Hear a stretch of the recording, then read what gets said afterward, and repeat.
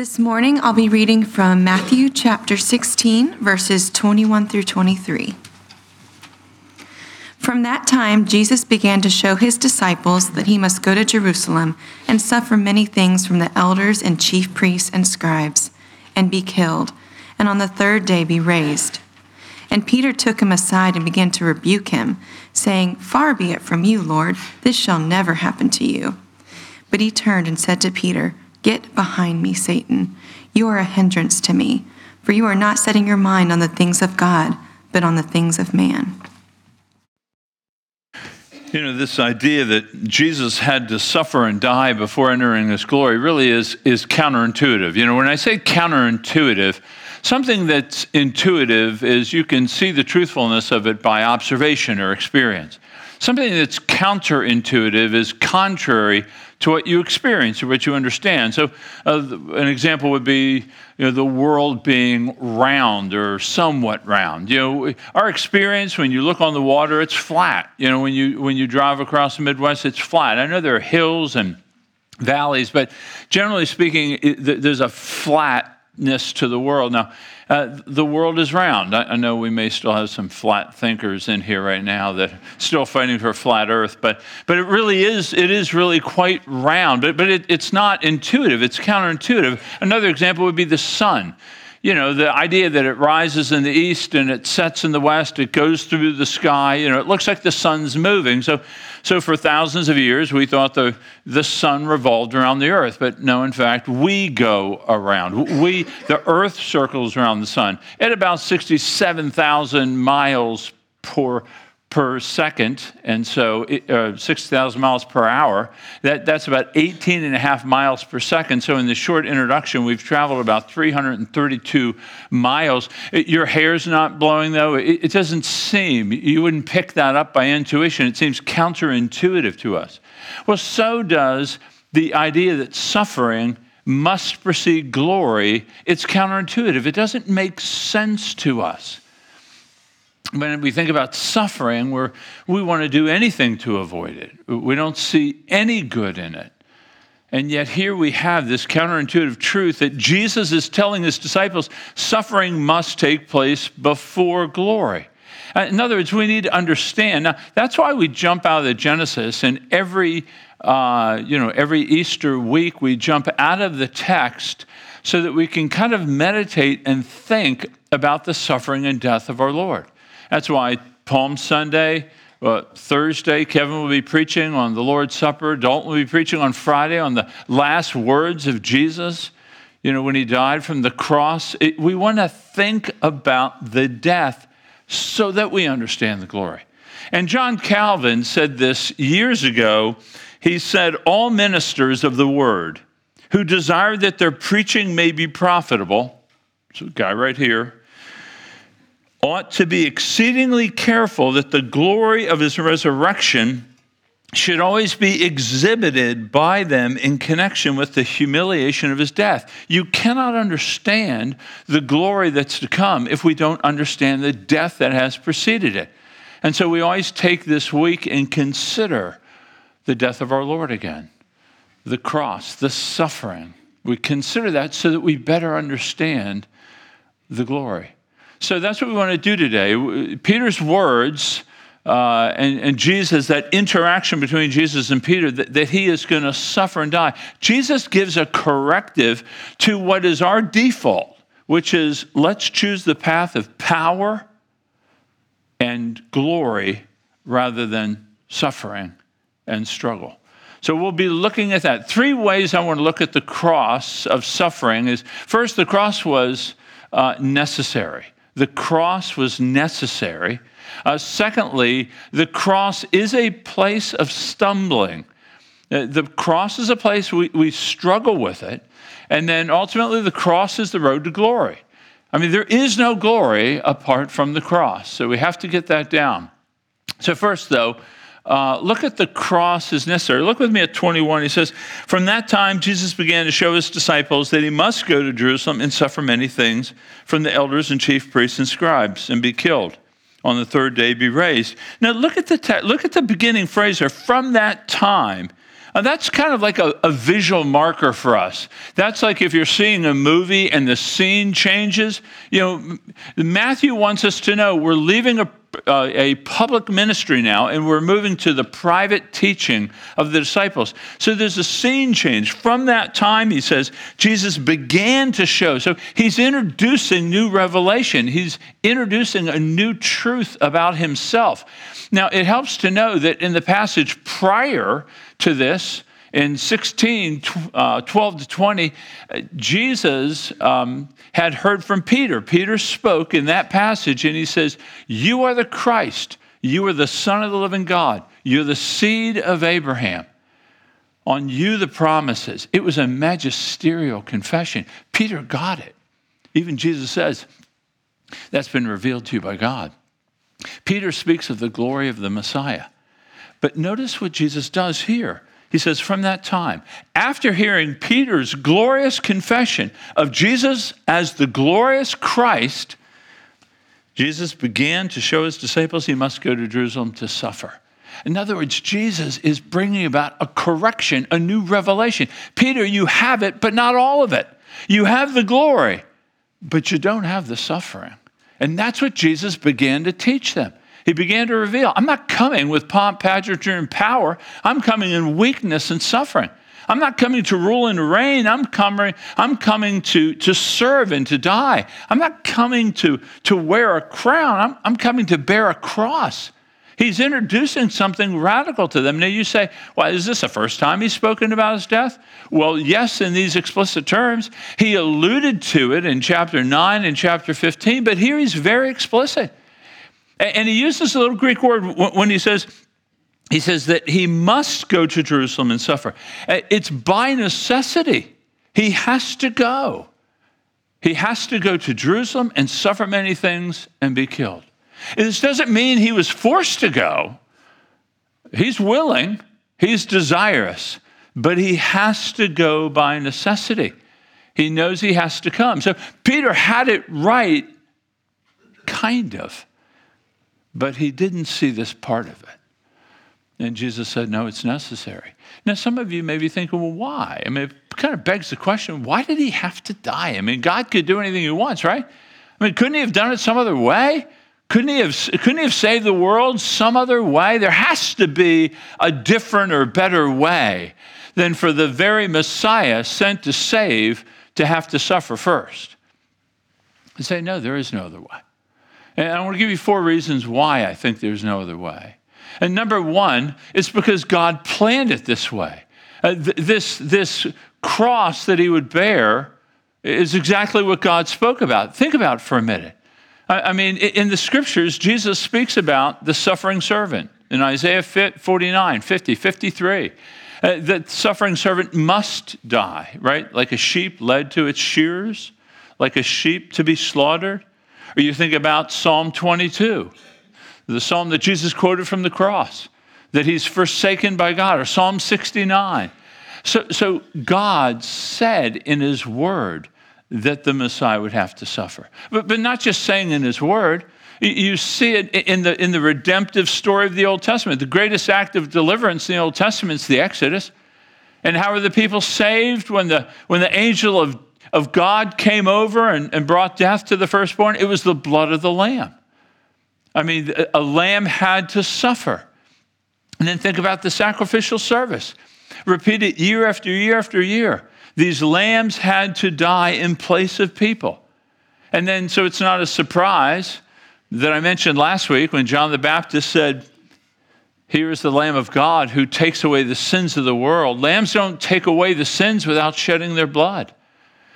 So you see this movement. We saw this in Genesis 22 last week, that instead of Isaac, a lamb will be sacrificed. So you see that Jesus coming to suffer, it was there. It was there. But even Jesus says it for us in Luke 24.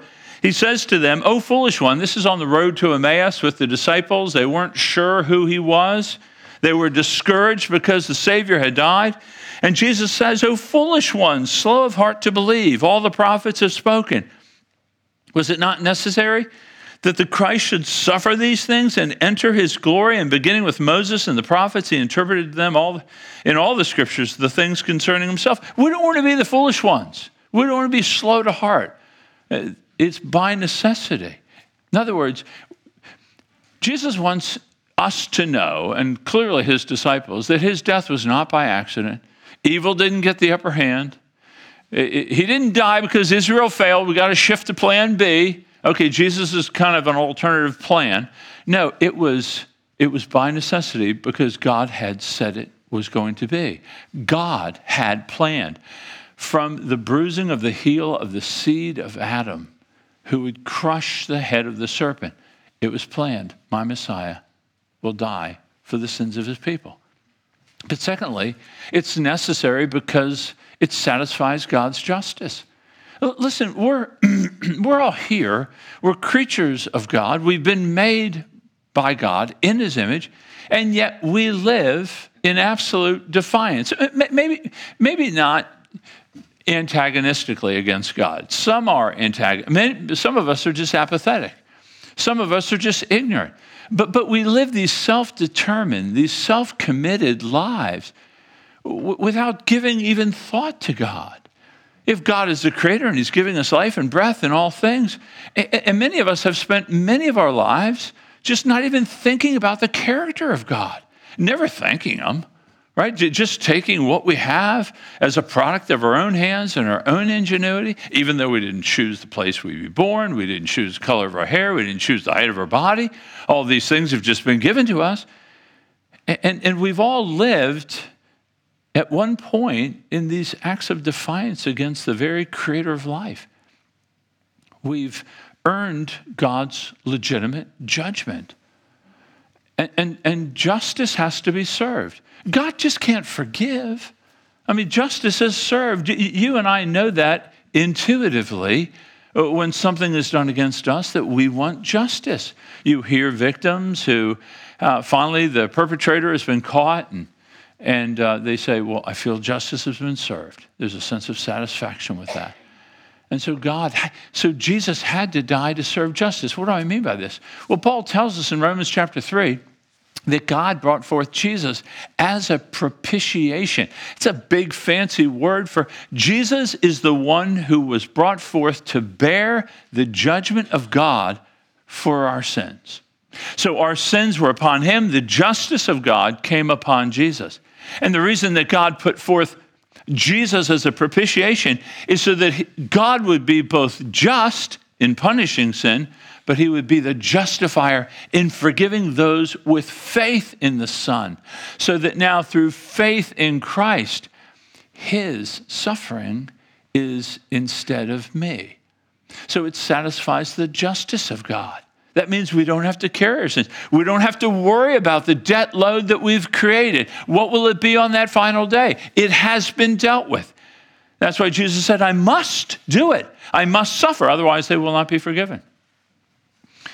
Thirdly, it displays the grace of God. I mean, can you deny that a person who will lay down their life doesn't love you?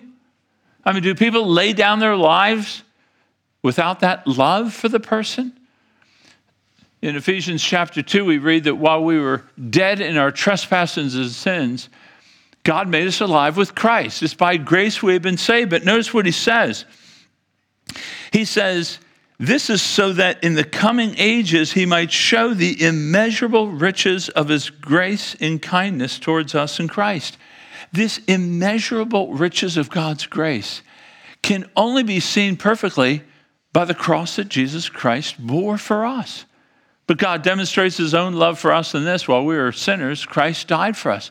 I mean, think about it for a minute. I mean, what greater act of love can be displayed than the very own Son of God coming down to save a people by putting himself in harm's way to save them? Charles Spurgeon comments on this. He says, the hill of comfort is the hill of Calvary. The hill of consolation is built with the wood of the cross. The temple of heavenly blessing is founded on the spear which pierced his side. No scene in sacred history ever gladdens the soul like Calvary's tragedy. Friends, this is incredible grace of God. When we begin to wonder, does he really love me? How do I know? Do I really know that for sure? You look to the cross, look to Calvary. He's done that to display these immeasurable graces for us. That through the ages, I'm talking not like in 15 years you'll remember. I'm talking forever we'll be looking at the Son and thanking him and recognizing God's love is beyond our ability to trace out. But then last, another reason is that it actually achieves salvation. It secures salvation. Remember, the offering of Jesus Christ wasn't to make salvation a potential. It was to make it actual. Jesus' death rendered our own spiritual deaths inoperable. Doesn't mean we're not going to physically die, but we'll never be separated from the love of God. Right? That beautiful passage in Romans 8, neither death nor life, angels nor demons, things present nor things to come, neither height nor depth nor anything else in all creation will be able to separate us from the love of God that's in Christ Jesus because he died for us. When Jesus was on the cross and the thief said, "Would you remember me?" He didn't say, "Hey, your odds are really increasing on this one. Hey, probability of you getting saved is really going up." No, he said, "Today you'll be with me." He knew his death would save. His death put our death to death. His death saves. Friends, do you see the necessity of the cross? Can you say with Paul that I resolve to know nothing but Christ and him crucified? Friends, this is not intuitive. It's counterintuitive to see this death as a victory for us. Some people have taken it, many of us just we grow ambivalent or we grow familiar with it. Some take it more antagonistically. Friedrich Nietzsche, he wrote this about what I'm speaking. He said, "Look at whom they worship. Look at this God whom they worship. How foolish, how imbecilic to follow one who died, and then to claim that death is victory. There is foolishness and there is foolishness. There is madness and there is madness, but to call death victory is the ultimate madness of all." This is a pathetic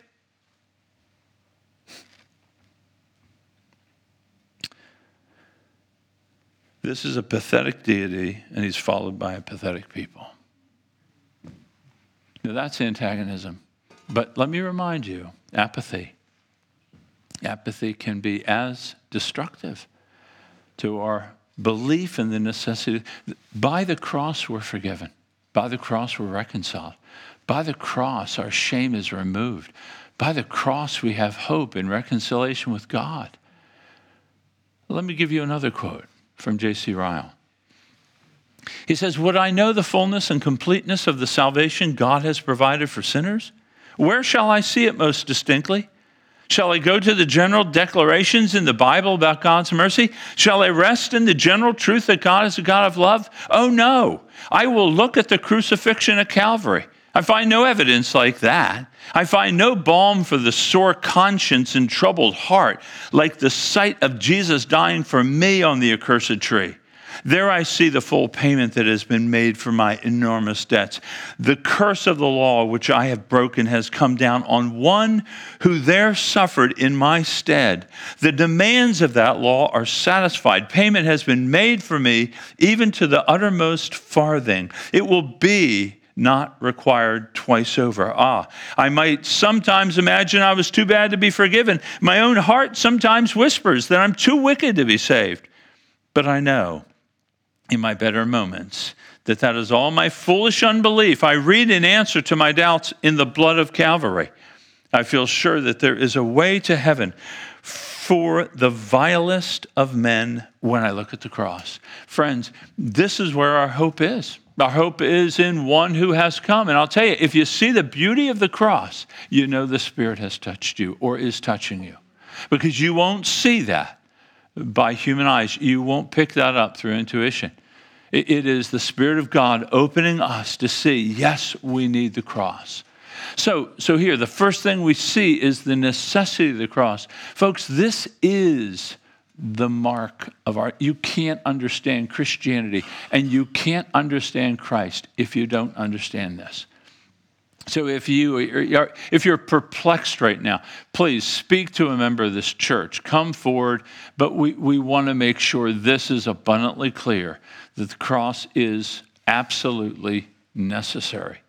Okay, the second thing we see is that the cross is a stumbling block. It is. It's necessary, but it's hard to, that's why I'm saying it's counterintuitive. You don't just pick this up. Look with me at 22. In 22, he says, and Peter took him aside and began to rebuke him, saying, far be it from you, Lord. This shall never happen to you. So you just imagine Peter. Now Peter is such an easy target sometimes, isn't he? I mean, Peter is just, he's bold, he's impetuous. He grabs Jesus, brings him to the side, and begins to rebuke him. To Peter, this is just anathema. This is craziness. We're establishing a kingdom. You're healing people. You're feeding people. Everything's going great. You can't die. The whole plan will just collapse. So he takes him aside and rebukes him. And that word for rebuke is the same word used when Jesus rebuked the waves on the Sea of Galilee. It's the same word Jesus used to rebuke the demons and the demoniac. So you see him really sternly rebuking him. Now let's give Peter a little bit of grace here, right? Notice what Jesus says. He says, I must go to Jerusalem and suffer. Now in Peter's mind, Jerusalem is the city of God. It's where the temple is. It's where the people of God are. This is where God is. He's established his presence.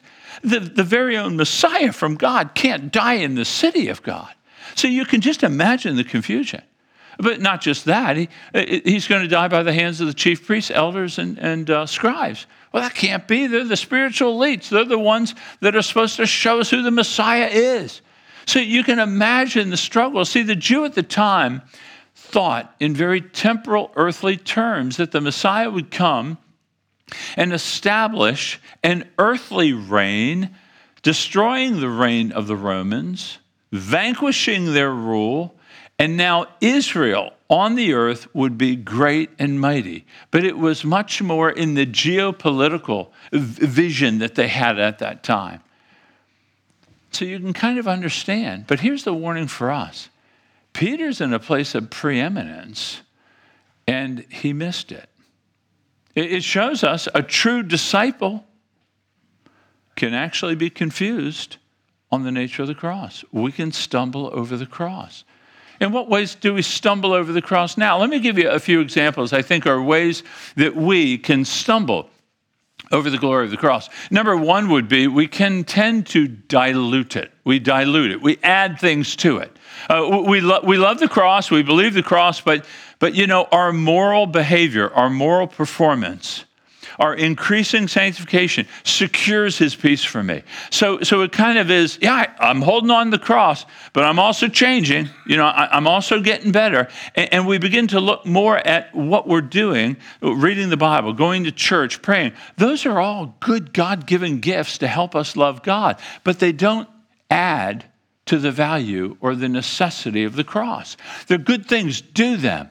But when you look to yourself, it's the cross alone, not the cross and. Or perhaps we add to it our conservative values, the way we vote, the way we teach our children, the foods we eat. These are the things we do that we look at just ever cautious. Well, they're good. They're with the cross. It's the cross and those things. Or maybe it's theological acumen. You know, you're very reformed, or you have a very tight theology, or you really understand all the answers to the difficult problems of the Scriptures. And we think it's the cross and theological awareness. Friends, this dilutes, or even if we conceptualize or spiritualize the cross, it's kind of the cross is just kind of an example of God's love. No. The cross is wood, it's a body, it's flesh, blood, nails, it's death for us. So anything we add to it will dilute it and make it less necessary for us. We also can replace the cross. Replacing the cross. What do I mean by that? Well, we look at the cross and we see it as a glorious means to an end, but the end is a good life now. The end is victory now. The end of the cross. Now that Jesus has suffered and he's died, now I can live a very good life. I can pray and my prayers will be answered. Ask for healing and I'm healed. And kind of our prosperity teachers are these kind of folks here. We begin to think that now that I'm a Christian, everything should go smoothly. That if I start to suffer, I'm like, God, what's going on? Come on, well, whose side are you on? We begin to look at God in contempt when we begin to suffer. You know that you're kind of, replacing the cross. You're expecting a life without suffering. Martin Luther, the great reformer, wrote about these theologians of glory and theologians of the cross. And the theologians of glory, he said this about them: the theologians of glory, they do not know that God is hidden in suffering. God's hidden in suffering. Theologians of glory prefer works to suffering, glory to a cross, strength to weakness. He says theologians of the cross, by contrast, see the cross as revealing the fundamental nature of God's involvement in the world this side of heaven. God's most involved in our suffering on this side of heaven. That takes a lot of faith to believe. This idea of replacing this can be victory. And our cultural warriors, those of us who, are seeing the culture and going down, down, down, and we got to arm up. No. In this world, you will have trouble. There are many tribulations you have to enter. There are many tribulations you go through to enter the kingdom of God. We have to understand that we don't want to replace the cross with this kind of victory and triumphalism. No, the church has always suffered, and we will suffer because suffering precedes glory. The third thing that I think we do in terms of stumbling is we diminish the cross. We can diminish the need for the cross by looking at our own moral evolvement, that we're getting better. We can diminish the cross by not understanding the radical depravity of human life. That we want to find something good. We have the potential. We have the spark. We just have to find the right experience, the right teaching, and then we'll get on our way and we can reach our full potential. And we minimize the nature of the cross.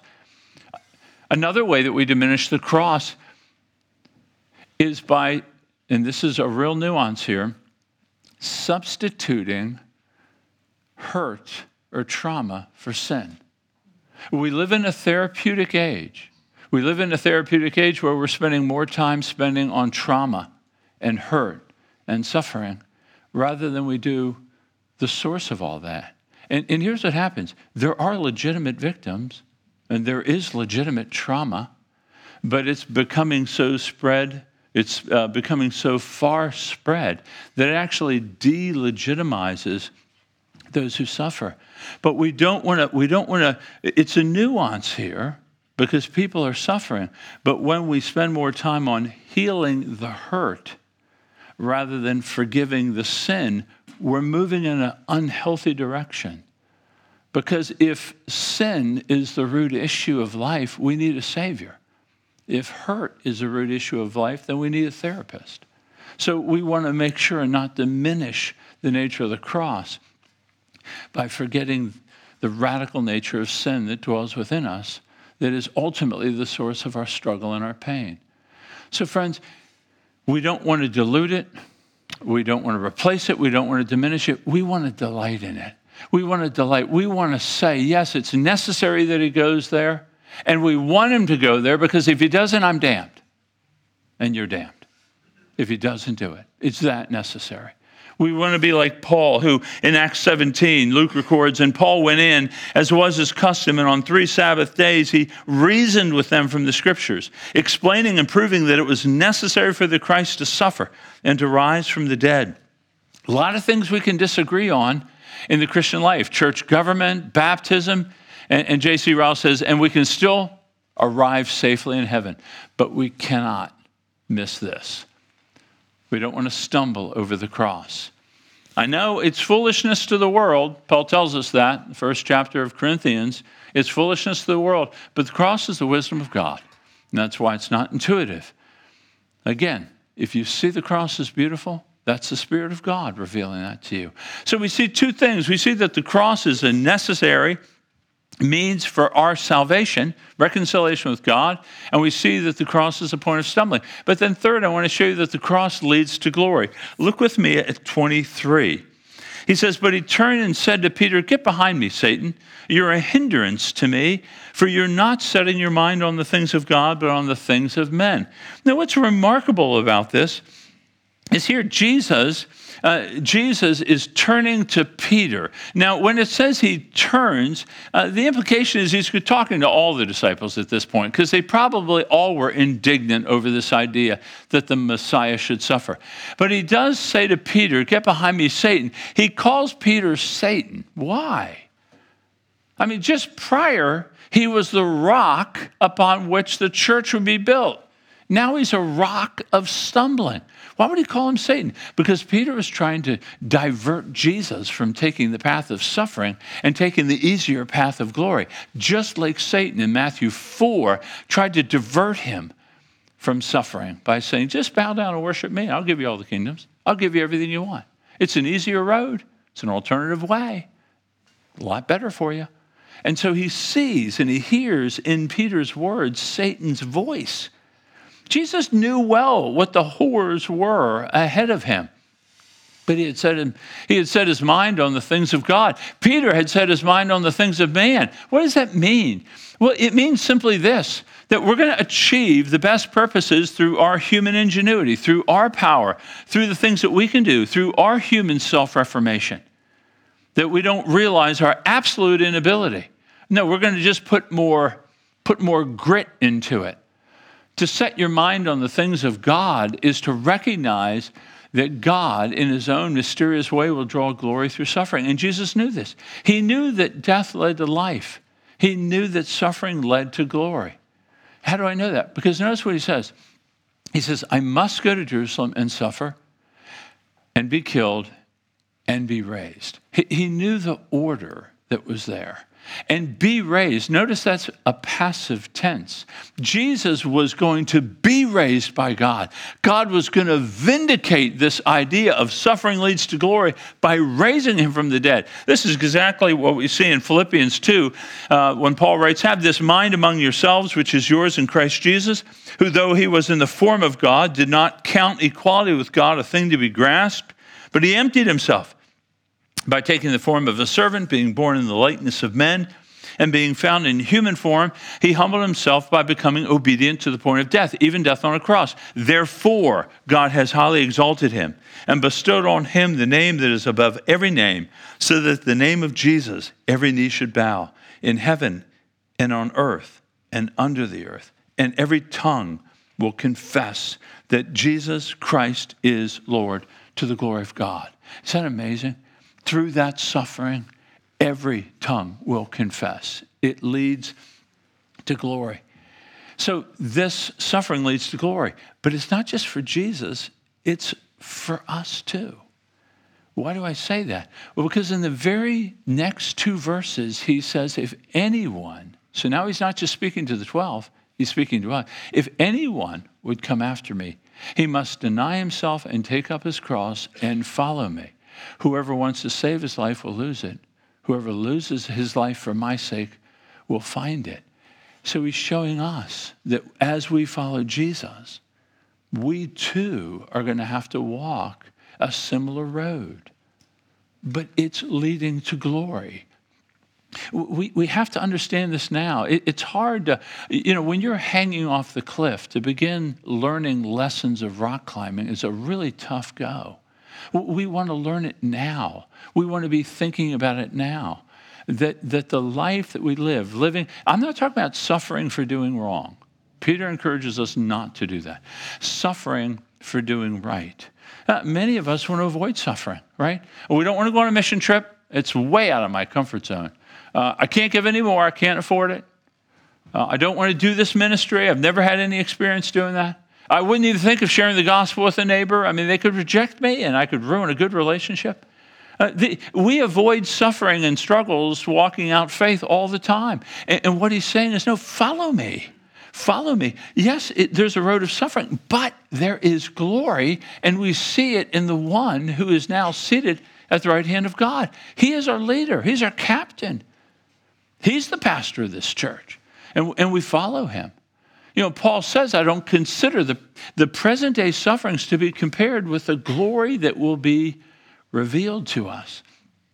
So friends, even this week, we want to think on that his cross was necessary. It is a stumbling block, but it does lead to glory. So maybe even this week, grab a brother or sister in this church. How can we walk in obedience to God with joy? How can we even embrace a road that may be marked? It may not be. We can't worry about tomorrow. I don't want you worrying that someone else is suffering. Maybe you're suffering. God apportions out all that we need so that when we see him, we'll be like him. But let me encourage you to consider the road that Jesus walked, particularly as we come up to Easter. As we consider his death and his suffering, we will find next Sunday to be much sweeter. So let's just take a moment and ask God for grace and wisdom that we might understand this better and walk in a manner that is following him, denying ourselves and taking up our cross and following. So, and then I'll pray for us in a moment.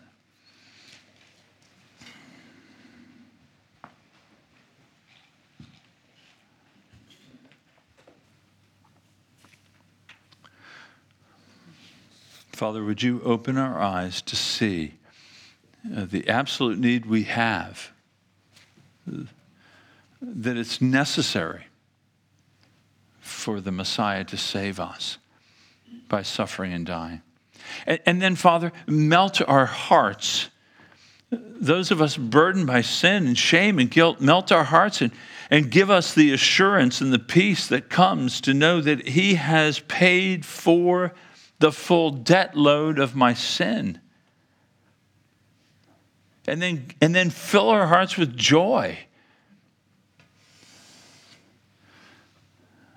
that we will be with you, that there will be glory. Even the suffering that we face will lead and produce glory.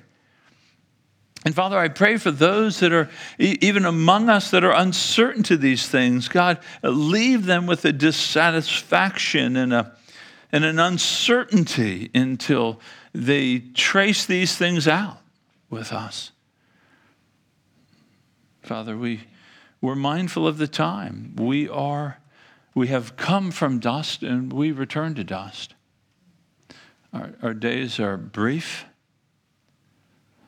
They're short, Father. May we not presume for many, many years. And Father, I pray particularly for those that are young, those that are in their teens and early 20s, and this idea of planning for the greatest life they can imagine, and yet here they've heard this. Lord, grant them the grace to see the value and the wisdom and the beauty of this. And God, help us who are older, who know this life cannot produce the joy we need. Help us to be verbal and loving and encouraging to them. To follow hard after Christ is to have a glorious life. And I pray this in the name of Jesus. Amen.